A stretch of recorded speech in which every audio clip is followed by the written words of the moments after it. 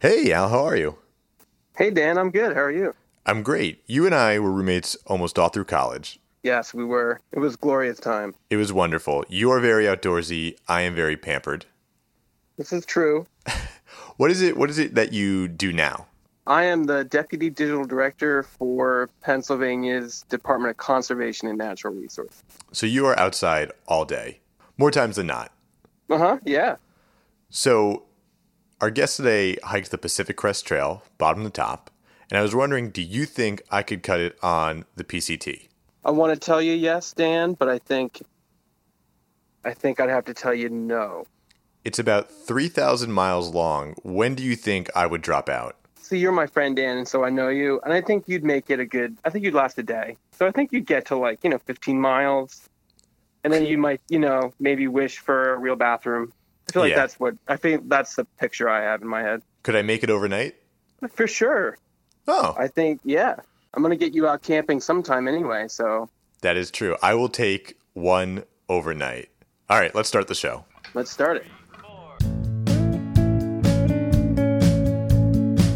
Hello, and welcome to Out of Love, the show where we learn about love through different perspectives in order to have a better understanding of what makes healthy relationships, and for me, how to be a good wedding officiant. I'm your host, Dan Casarella, and I've got a long list of ex-lovers. They'll tell you I'm insane. Before I introduce today's guests, I have to tell you a personal story about why I uprooted my entire life and moved to Los Angeles. In 2015, I had graduated college, and after 4 years of doing radio and late-night television, with some classes in between, I had landed my first full-time job, an executive assistant at VH1 in New York City. Within a month of graduating, I was working at a major media corporation making television. I did it, and I was miserable. A few months after I started, I felt myself becoming dumb and dulled down.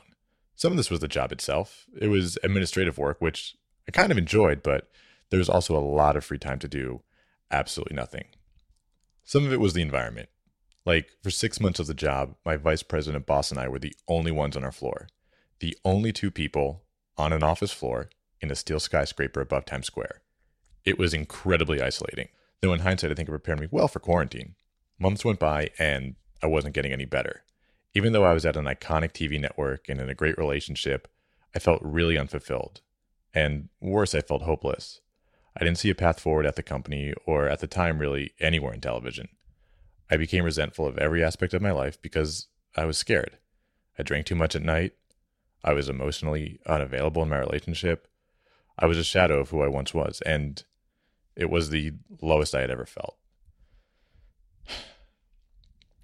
In August of 2016, about a year into my executive assistant job, my friends Charlie and Cindy moved in together in Los Angeles. Charlie was my best friend in college, and we had lived together all 4 years. And Cindy is his delightful girlfriend who is always by his side. They were inseparable. Charlie could tell I was hurting. He called me one night and offered me to sleep on his couch and get me work in LA while I tried to get back into late night television. It was an out, it was something different, and it was an incredibly generous offer. And even though I didn't believe in myself to be successful in Los Angeles and thought, let me prove myself wrong, and if I can't be successful in LA and New York, I'll try something new, I accepted his incredibly generous offer. Within 1 month, I had quit my job, my girlfriend and I separated, and I was on a flight to California to start a new life. Some people thought it was ambitious. I personally thought it was cowardly, but action is not in the perception, but the execution. Within 2 months of living in Los Angeles, I got part-time jobs at both The Late Late Show with James Corden and Jimmy Kimmel Live, the latter of which hired me full-time, and I worked there for 3 great years. And then, at the end of 2019, I felt like a new person. I felt more fulfilled and confident, and I left LA and moved back east. Now, why is that? Well, that is a story for another time. Perhaps not even on air. But one of the people who inspired me to move back is my friend and today's guest, Greta Hayes. Greta is one of my dearest friends. She was a fellow executive assistant while I was at VH1 and the only person I could rely on during my time there. I would not have survived as long as I did there without her, which technically means I should probably blame her as the reason I stayed so long. But we'll let bygones be bygones. At work, we did everything together. For lunch, we'd grab food from the cafeteria or get takeout. We'd eat in Bryant Park. And though she denies it was more than once, as you'll hear later in the show, every time she ordered sushi, I dared her to eat the wasabi whole. And to her credit, she did. Every time. Greta is a very brave person. So brave that when she was going through her own identity crisis in New York, she also went out west. Like me, she left her job, relationship, and life in New York. But instead of going to the Lame of Fame XS, she hiked the Pacific Crest Trail. Big difference. If you don't know, the Pacific Crest Trail is a 2,650-mile trail that extends from the border of Mexico to the border of Canada, through California, Oregon, and Washington. Greta describes it herself right here.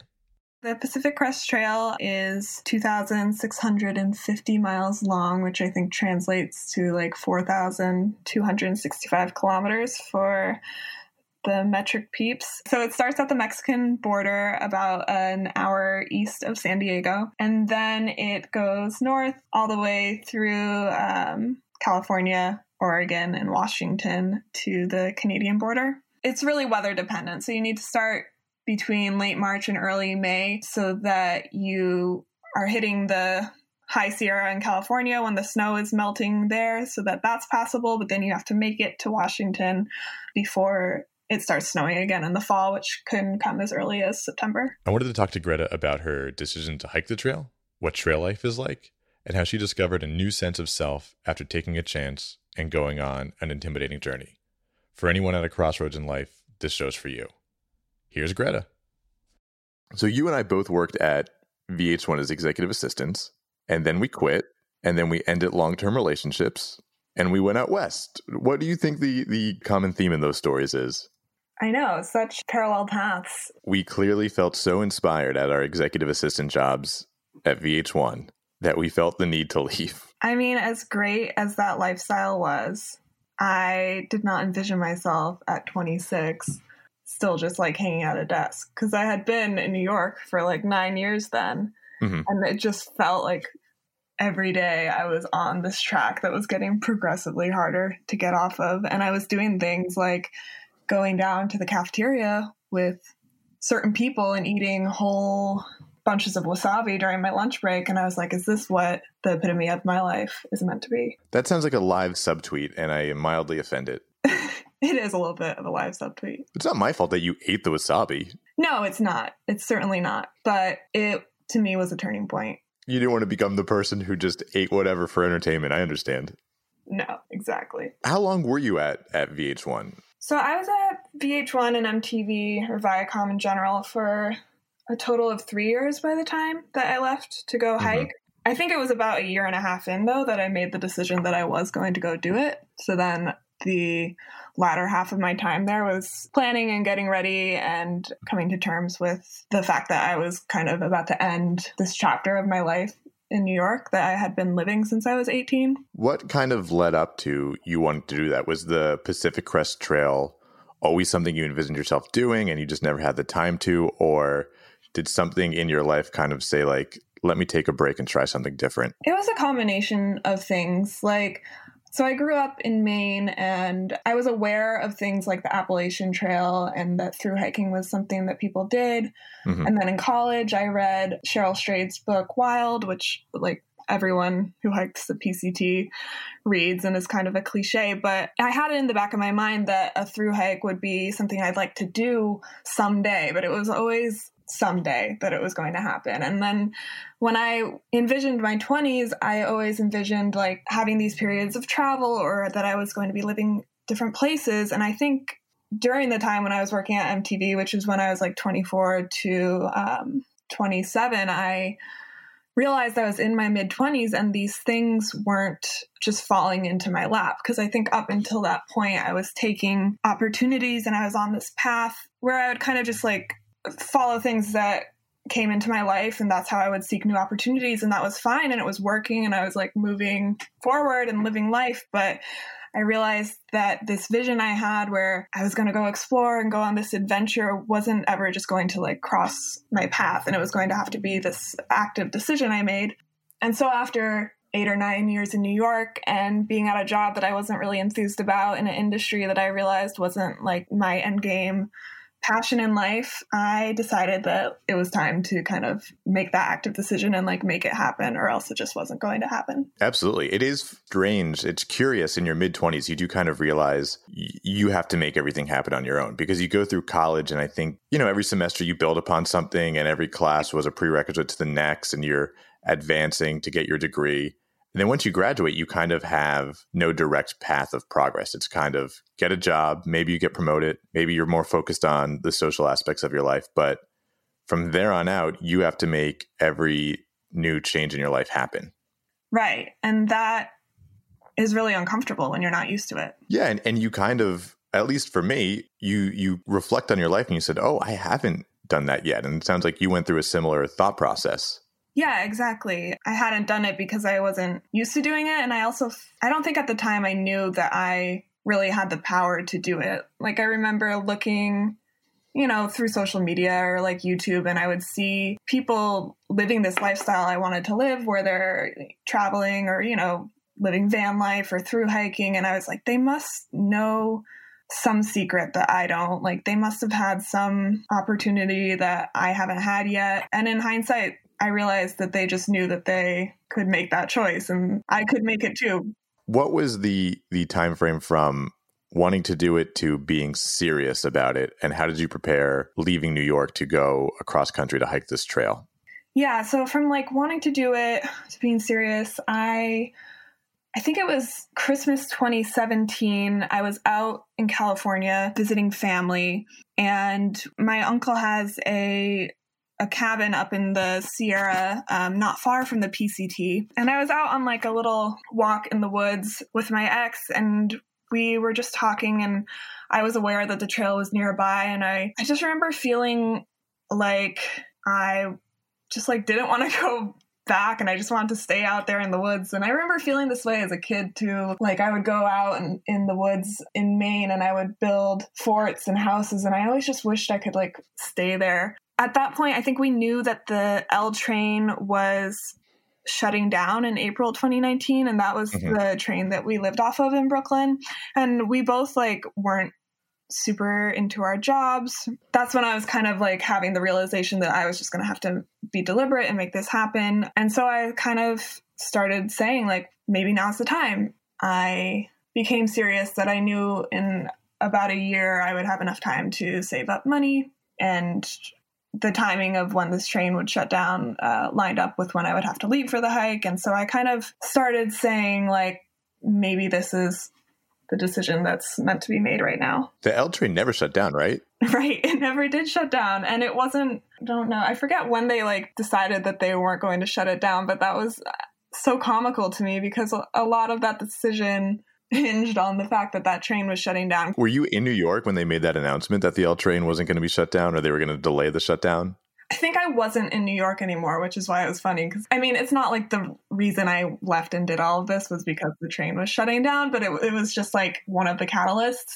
As you got serious, and especially having worked in the same building as you, knowing that it's a much more corporate mindset, how did people take to your reaction that you were saying, I'm leaving the company to hike the Pacific Crest Trail? I mean, everyone was overwhelmingly supportive. And I think a lot of people believed in me more than I like believed in myself at the time. I was like really self-doubting the decision that I was making and whether or not it was like feasible and realistic. And towards the end, as you left your job, you were starting to leave, you had left your apartment, people were being really supportive.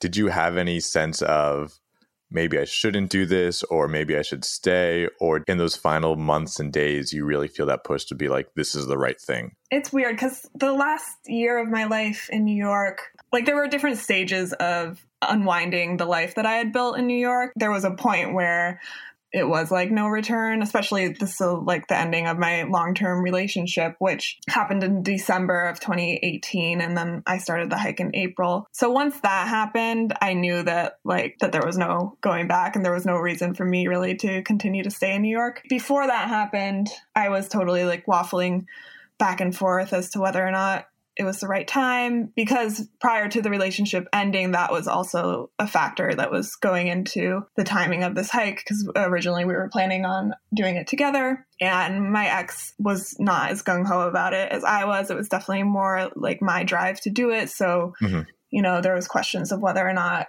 we do it on an alternate timeline or how that would play into it. But once that relationship ended and that wasn't really a factor anymore, I was pretty much 100% going. But not to say it wasn't hard. Because we're talking about self-discovery, I'm curious, how do you think the hike would have been different if you ended up doing it with your ex-boyfriend? Do you think you would have gotten as much for yourself out of it? Yeah, it's crazy thinking about that in hindsight. And there were so many moments while I was hiking where I would think, like, right now, if he was here, how would this be different?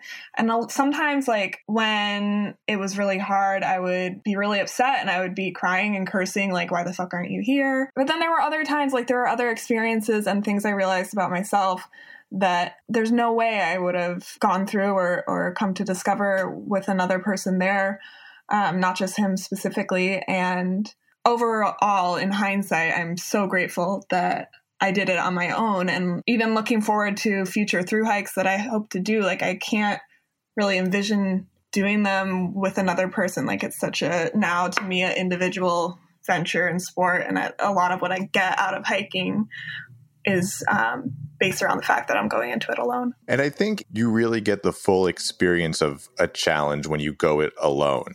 And when you build relationships through that, and you could, at the end of it, look at yourself and say, I did this and I did it for me and I came through it on the other side. Yeah, the relationship that I've built with myself in the past year has just been the strongest one I don't know, have in my life right now. Like, I've never felt as confident in myself as I do now and when I was hiking. And so I'm really grateful for that. And I'm grateful for that growth. Yeah, we did an episode on self-validation a few weeks ago, and it's so reassuring to almost feel like you can lean on yourself as if it's another person, to feel solid and confident with yourself. Yeah, exactly. Like, I've had this thought floating in my mind the past, year, a couple months. And this is probably going to sound really cocky, but, like, I think I'm really cool. Like, I really like myself and I would want to be friends with myself. And it's like, not only do I get to be friends with myself, I get to, like, be myself. And that's a really positive thing right now. And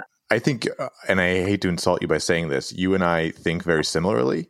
And you always have a strive. I personally always have a strive to want to be better in an abstract way. And once I kind of realized that I'll never be, the most handsome, charismatic, the strongest, physically attractive or super intelligent, but I could lean into my own strengths, that is when everything kind of changed and you really feel solid and proud of who you are. That's so true. And it's one thing to, like, hear somebody say that, because that was definitely, like, a rhetoric that I had heard prior to hiking, but to really, like, go through that transformation and believe those things about yourself is, like, and internalize them is a whole other process. And I think for me, a lot of what helped me with that transformation and believing those things and seeing what my strengths really were was when you're hiking, you just, like, strip down all aspects of your identity that, you may have used as kind of like crutches. You're not showering.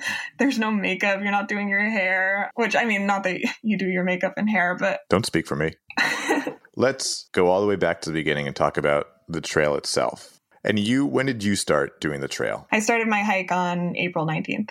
How long on an average would you have hiked in a day? In the beginning, I was hiking between, like, 15 and 18 miles in a day. We would start hiking at 7 a.m. and maybe get to camp around 5, take a couple breaks throughout the day. As I progressed, those miles increased. Towards the end, I was doing about between 25 and 30 miles in Northern California. And then it gets mountainous again in Washington, so that slows down. But, there were times where it becomes like 10, 11 hours of just pure walking every day. And I remember you telling me, I think I called you that day or the day after, You did 50 miles in one day? If we're being specific, it was 52 and a half. Oh, yeah. Let's not discredit you there. Yeah, those extra 2 were the longest ones of that day. I'm sure. But that was atypical. That was in this one section of Oregon where the trail is the flattest for the whole duration. And so people will often do either a 24-hour challenge where they just walk for 24 hours straight, or they'll, set a certain distance and try to do that. So my friend Connor and I, we were 50 miles away from this place called Timberline Lodge on Mount Hood, where The Shining was filmed. So the outside of it is the hotel you'll recognize from that movie. And they have this incredible breakfast buffet that you've heard about for 2,000 miles leading up to that point. And so we were like, we're going to walk 50 miles there and spend the night and then wake up and have this epic buffet. So we woke up at 1 a.m. the day that we started hiking and walked 50 miles nonstop, got there at 9 p.m. I was super tired. That's 2 marathons in one day. It is, yeah. We finished our first marathon, I think 9:30 or 10 a.m. that morning. We had been hiking from 1 a.m. and I remember calling my friend and being like, I've done a marathon already today and I have another one to do. It was crazy. I hit a major wall around the 35-mile mark. I just thought I was about to die. And then you end the day climbing Mount Hood. So it's this really hard end to the 50 miles. I could barely walk the next day. Was the breakfast worth it, though? Oh my God, so worth it. So we were planning to camp outside the lodge that night, and we got there at 9, and we were like, should we see if there's room? And we went to the front desk, and the rooms were $300 each, and we both looked at each other, and we were like, should we?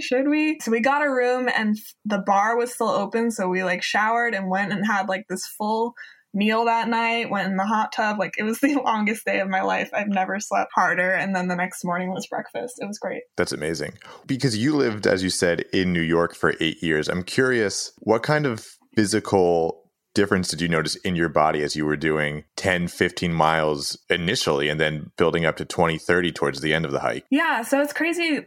Going into the hike, I didn't really physically prepare. In fact, I think when I started, I was in relatively the worst shape I've ever been in my life, which maybe not the best strategy. But the thing about hiking is the trail gets you into shape no matter what. You're doing these miles every day, you're going to build the muscle. But the tough part is it's not great for your body. You're putting a lot of stress on your tendons and your joints. The people who tend to get off trail, it's often from overuse injuries. So that was something that you just can't really prepare for. But it was just crazy watching my body transform from being in relatively poor shape because I had been eating pizza and doing a goodbye tour of New York's food scene into 3 or 4 months later in July and August when I was just my legs were like rocks. It was insane. What did you eat on the trail on average when you weren't stopping and you were just,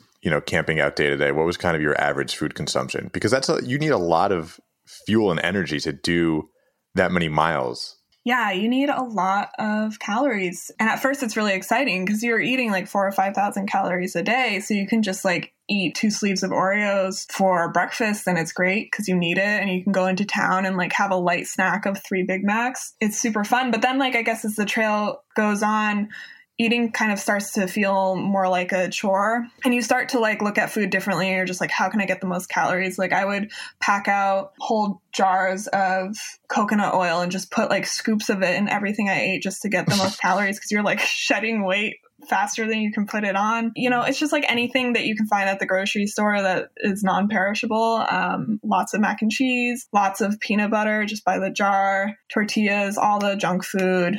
And speaking of food, you got the trail nickname Hot Sauce. How did you acquire that? Yes, my trail name was Hot Sauce. It happened one night. You usually get your trail name kind of early on. And I had made my dinner. I'd made some pasta and I borrowed my friend had a little bottle of hot sauce that he was carrying. And I was like, can I pour some in my meal? And I didn't realize that it was just a wide mouth bottle. I thought it had the control drip top. And so I just dumped the whole thing in my pasta. The thing when you're out there is you have a finite amount of food. So if you ruin your dinner by pouring a whole bottle of hot sauce in it, too bad. You're going to have to eat it anyways. And you ate all that pasta? Kind of. The people I was eating dinner with were generous enough to give me some of their meals to try to like dilute it, and like I gave them some of my pasta in return. So in the end, like I had this pot of just like 6 different things mixed together, all just swimming in Vasco or whatever it was. I have a theory.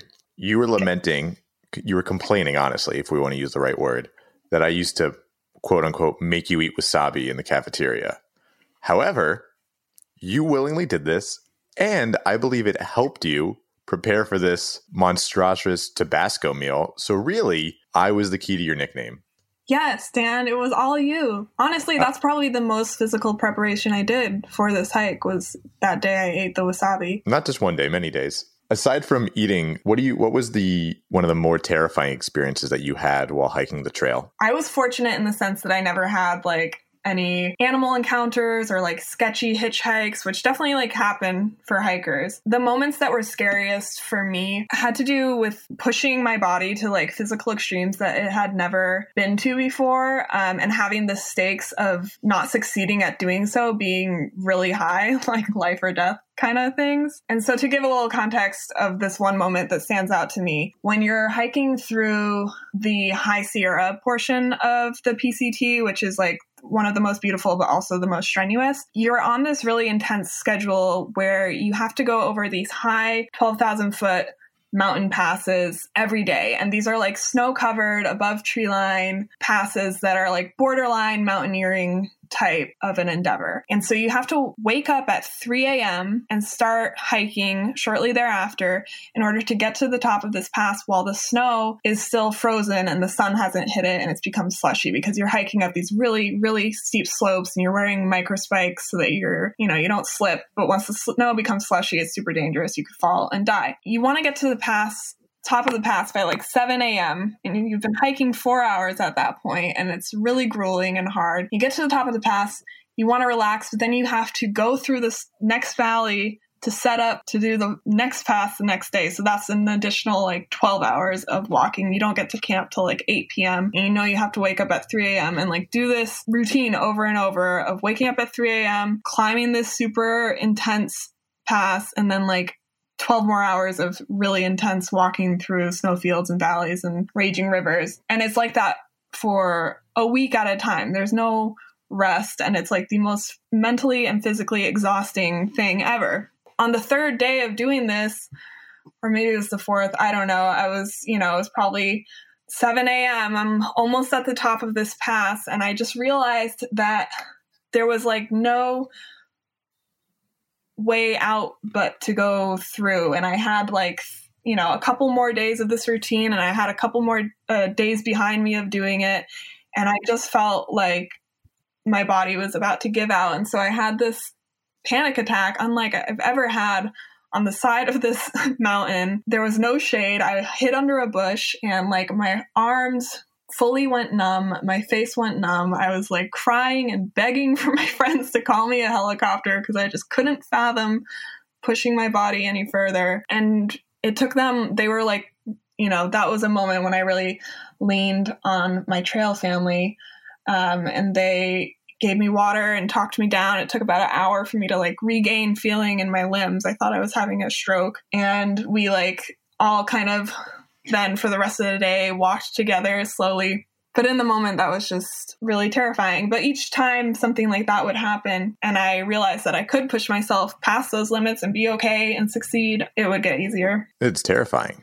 And on the flip side of that, what were some of the, I'm sure the answer is countless, but most memorable sights that you saw? And what did you really take in? What kind of moved you the most? Yeah, so there were the beautiful like vistas of just natural beauty that I didn't even know existed in our country. That's just like life-changing when you experience it. And there was like that type of natural beauty, like being on top of Mount Whitney and seeing this, the Mojave, and you can see Death Valley, just like tens of thousands of feet below you. The snowy Sierra is just incredible. But then there were moments of things that, you don't really find beautiful unless you're out there hiking, like coming upon some trail magic where you've been hiking in the rain in Washington for like a whole week without a break. It's 30 degrees and raining, and you come to like this forest dirt road in the middle of nowhere, and there's somebody's dad has a tent pitched up and is flipping pancakes on a griddle, and it's just like the most beautiful sight you've ever had in your life. Because you, as we said, went on the hike alone, but along the way you met a lot of people. How do you meet people, and how do you determine who's going to be in your hiking group? Yeah, that was actually something I was kind of, worried about going in. You're like, oh, am I going to make any friends? Or like, how is it going to happen? But it just like, it happens naturally, especially in the desert where you start. You're kind of walking from water source to water source. And sometimes there's pretty long stretches in between water sources. So hikers will kind of camp and congregate at these, streams, and you just naturally will pace up with people and you'll camp with them a couple of nights and get to know them. And then, eventually you're making plans to like share hotel rooms in town together. And then, you're going through experiences like what I said, where they're helping you through these really difficult moments. And, the relationships are just kind of expedited in that sense that you become really close very, very quickly. What do you think challenged you the most in this overall experience? Because I don't think, and I have a hard time grasping it too, you were there from April to October? Yeah, that's correct. Every day hiking. Yeah, living outside. The physical exertion was challenging. It was the hardest thing I've ever done in my life, but at the same time, it was like the best thing I've ever done. Like you're constantly uncomfortable and you get so used to being uncomfortable that it's no longer an issue. Do you feel like you don't even remember who you were before you did this? That's how much change happened? Right. So like reflecting on these questions where I'm trying to compare like who I was before and who I am now, it's kind of difficult because I guess I'm starting to like lose touch with the mindset that I had beforehand. I don't know. You're so in the present when you're hiking. And I think that's kind of translated in my time after the trail. What is something like small that you learned about yourself or discovered about yourself? Because obviously earlier in the conversation, we were talking about these big sweeping changes and being comfortable with yourself. But I'm wondering, is there like a little thing that you're like, oh, I do this now? And this could be maybe spun as like a negative thing, but I used to be like I felt like the person who like would organize everything, like in terms of making plans for groups of friends. Like I was, and I was an executive assistant. I was always like the scheduler. And now I'm like really, really bad at following a schedule. I barely look at the clock. I just kind of let days unfold. And obviously in the pandemic, that's like super amplified also. Do you think that's because you're less worried about like time constraints or about people's opinions or generally things having to be perfect and going right? Yeah, totally. I don't care about those things anymore, which is super liberating. I never cared about those things when I was an executive assistant. Well, maybe that's why you had to move west and the EA life wasn't for us. Yeah. And speaking of moving west, you and I also both came back east. And I know talking to you before leaving for the trail, you had wanted to stay out west and you had a lot of different plans. And then having returned, you felt in your heart you wanted to be back in New York. Why did you want to be back to New York and why did that feel right to you? Yeah, that was never something that I anticipated happening in a million years. I did not think. Yeah, you were very done with it. Right. Maybe being on trail gave me perspective to separate. What I was really done with was this like track that I was on. I kind of blamed New York for my unhappiness when New York is like a great city. It's my home. It's where I grew up in a sense. I realized that, I had a friend who had a room open and that I could have other chapters in New York that where I could take what I learned on trail and take the new mindset I had and that I wouldn't lose that mindset if I returned to a place like New York. So just going back after trail and seeing friends made me realize I kind of just want to have a little more time with that community. I believe you and I were in similar mental states when we left New York. And it was, everything is kind of like crumbling around us internally. And we just needed a change of perspective to do something new. You did the trail. I moved to Los Angeles to kickstart my career in late night television again. And now having come back, I now have ownership over the things in my life And I don't blame the city. I don't blame the surroundings. I don't blame my job. Before I had left, those were all flaws and those were all things, conflicts that I wasn't dealing with properly. Again, now being more open and being more self-confident, I feel as though, at least I hope in an idealistic sense, the city and the surroundings and the job and all those factors can't get on me the same way they did before I left West. Yeah, totally. I agree with that. I think before we were both very unsatisfied with our lives, but I don't know if we knew the root of why we were feeling that way. So we attributed it to these things like our job and relationships and whatnot. But then it kind of takes leaving the situation and going through that big change to then gain the perspective of why exactly you were unhappy. And then I think once you can't like unlearn a new perspective, I guess. Once you have that enlightenment, I think you can face those things again. Yeah, and be more open to it. Exactly. To wrap things up, I'm sure you hear this all the time. I used to hear it all the time, and I didn't do nearly as what you did, which was so much more impressive. But people will stop you and they'll say, oh my goodness, I can never do what you did. That's so impressive. You moved, you did this big challenge. And talking to you for the past couple of years, like, you kind of just do it. You kind of don't think about how monumentous it is. What would kind of be your advice to someone who wants to make this big change, but can't figure out why? And what would you tell them the best thing that you've gotten out of this experience is?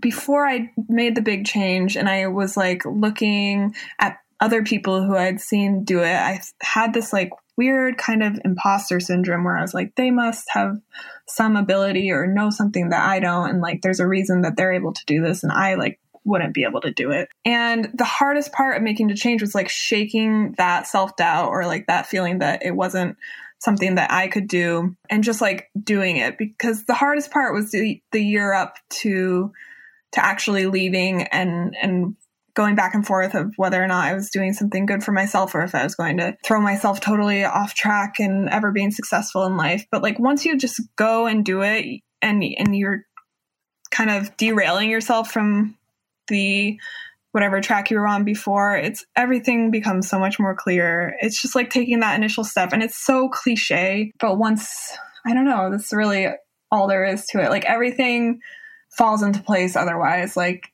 things will go wrong and things went horribly wrong on trail and I had to make big decisions all the time, but like everything falls into place and you just have to like trust that it will. The biggest fear is the anticipation and the swirl of what can go wrong and will I be able to do this? Once you're in it, once you're doing it, you don't really have a choice to worry about it. You have to continue.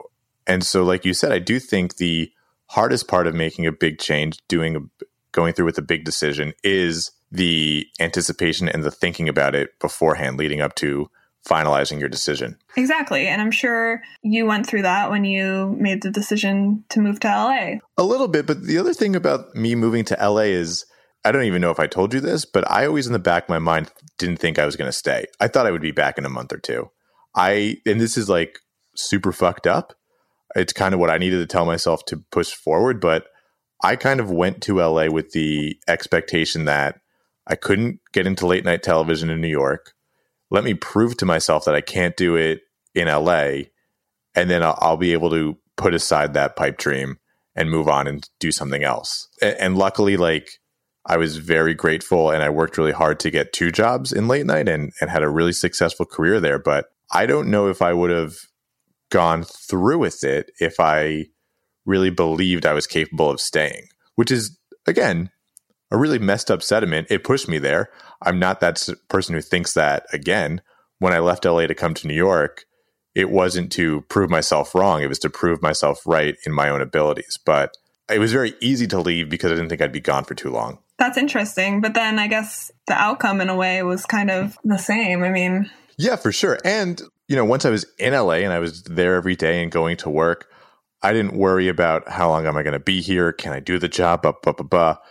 Because I was already in the process of it. Right. Once you're in the process of it and once you're there, it's easy. It's just like the anticipation and whether that's like believing that you're not going to succeed or really wanting to succeed and thinking you might be able to. But it's all in the end, it's really just self-doubt manifesting in different ways. Yeah. And that's why I think everybody in their life should move away or do a grand experience like you did, take a year off, because both of us from this conversation, we've discovered so much about ourselves. And from my experience, and you can speak to it to yourself, it's changed every aspect of my life in a positive way. Yeah, absolutely. And one thing I did kind of tell myself always as I was making the decision to leave that proved to be true was New York is always going to be there. Or like New York could be a stand-in for anything. Like whatever you're leaving, you could generally always backtrack and go back to.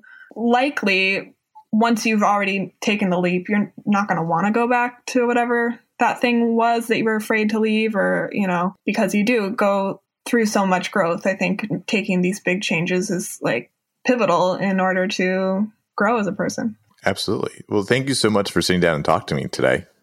Of course. There you have it. If I can leave you with anything from today's show, it's this. Know what you want in life and go after it. Don't wait.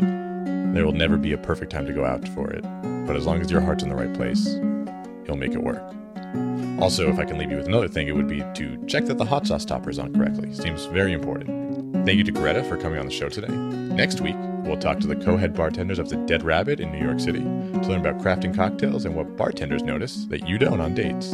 And I introduce a new segment where I get expert advice on drinking and dating. If you have a story you'd like to share, please email us at outofloveshow@gmail.com. Please subscribe to and review our show on Apple Podcasts, Spotify, wherever you listen to podcasts. Out of Love is a production of WeWo Media and is recorded at Heck Street Studios. It is hosted and produced by me, Dan Casarella. This show is mixed by Ethan Farmer, our associate producer. Aaron Bradley is our art director. The opening theme is Acolyte, and the closing theme is Toronto Mug, both written and performed by Slaughterbeats Dog. Special thanks to Ian Farmer, Nora Klein, and Joe Buey. Thank you for listening. We'll talk to you next week. Stay lovely.